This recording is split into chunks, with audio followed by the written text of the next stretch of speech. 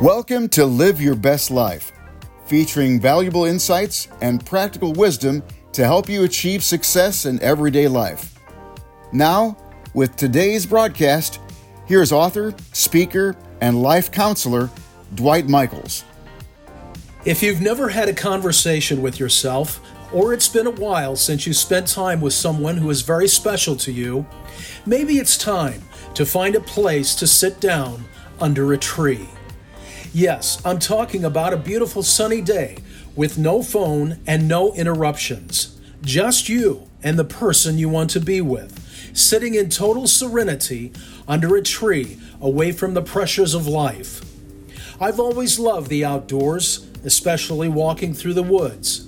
I would often find time to just stop under a tree and enjoy the peace and solitude of those moments where I can just have a conversation, and yes, sometimes with just myself.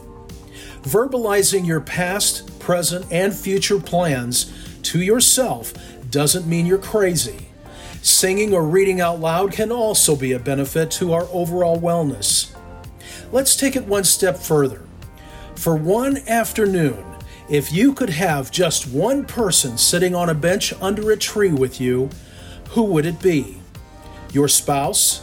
A longtime friend?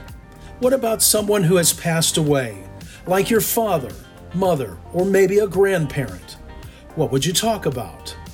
It's important for our mental and spiritual health to have these times where we can just talk things out with someone, whether they are physically present or not.